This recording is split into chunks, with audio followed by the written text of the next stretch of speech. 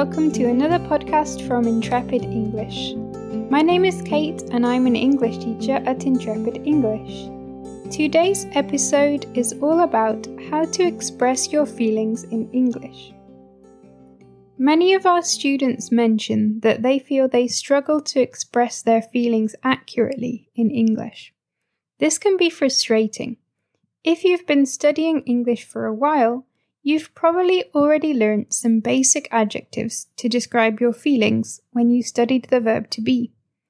But maybe you want to expand your vocabulary and learn some more advanced or less common adjectives to be able to talk about your feelings and be more specific or descriptive. Then this podcast is for you. We'll begin with some extreme adjectives to talk about feelings. When someone asks you how you felt about getting the promotion, instead of saying very happy, you could say you were delighted. Here are some useful extreme adjectives to describe our feelings. You can check out our other podcast on extreme adjectives, and there's also another blog post on the Intrepid English blog. I'll link it in the episode notes. Happy, ecstatic, overjoyed, delighted. Disappointed, devastated, heartbroken. Angry, furious, enraged. Scared, terrified. Confused, perplexed, bewildered. Tired, exhausted. Hungry, famished, starving. Thirsty, parched. Grammar, feelings and conditionals. We can use the zero conditional to talk about how we feel in certain situations.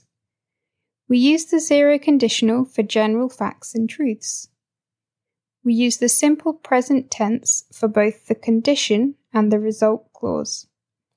When this thing is true, this other thing is also true. You can learn more about conditional structures on the Intrepid English blog and in the conditionals course in the Intrepid English Academy. Follow this structure to use the zero conditional to talk about feelings. I am or I feel plus adjective when plus situation in simple present. Let's look at some examples. I feel terrified when there is turbulence. I feel overjoyed when it rains after several days of hot weather. I feel bewildered when I'm hanging out with a big group of people and several people are all talking at the same time. Here's a little practice activity. Practice completing the following sentences talking about yourself. Number 1. I feel when I master a new concept in English. Number 2. I feel angry when. Number 3. I feel when I drink coffee. Number 4. I feel ecstatic when. Finally, we'll have a look at some idioms about feelings. If you want to use advanced English and really sound like a native speaker, you can use one of these common English idioms to express your feelings. The first one is over the moon. To be over the moon is another way of saying extremely happy. For example, after getting the score he needed on the IELTS test, Mario was over the moon. Feeling blue. When you feel very sad, we can say that you're feeling blue.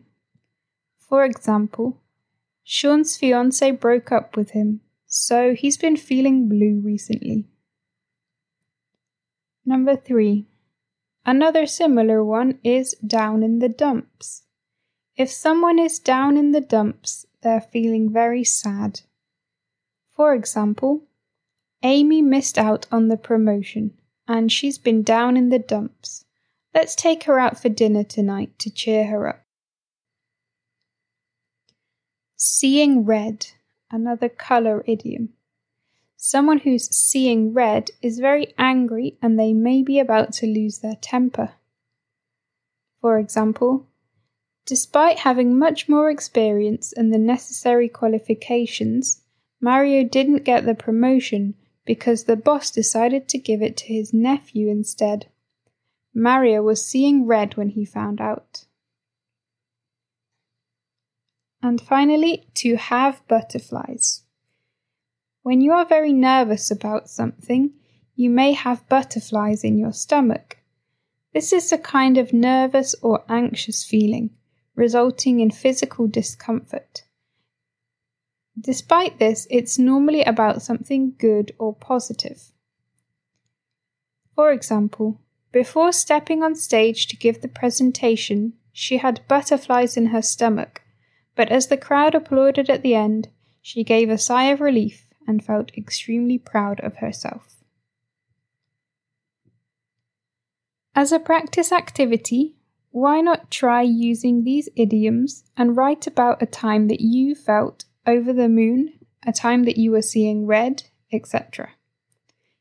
Explain the situation and describe why you felt this way.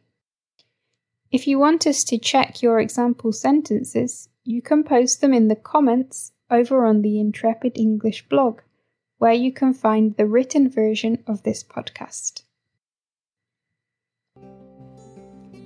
You can learn more about adjectives and idioms, complete practice quizzes and download worksheets in the Fast Grammar course or the Essential English Idioms course.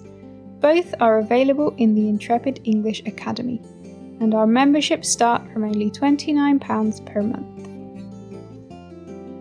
Thanks for listening to this episode of the Intrepid English podcast.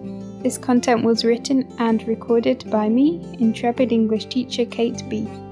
You can find out more about me on my Intrepid English teacher profile page on the Intrepid English website.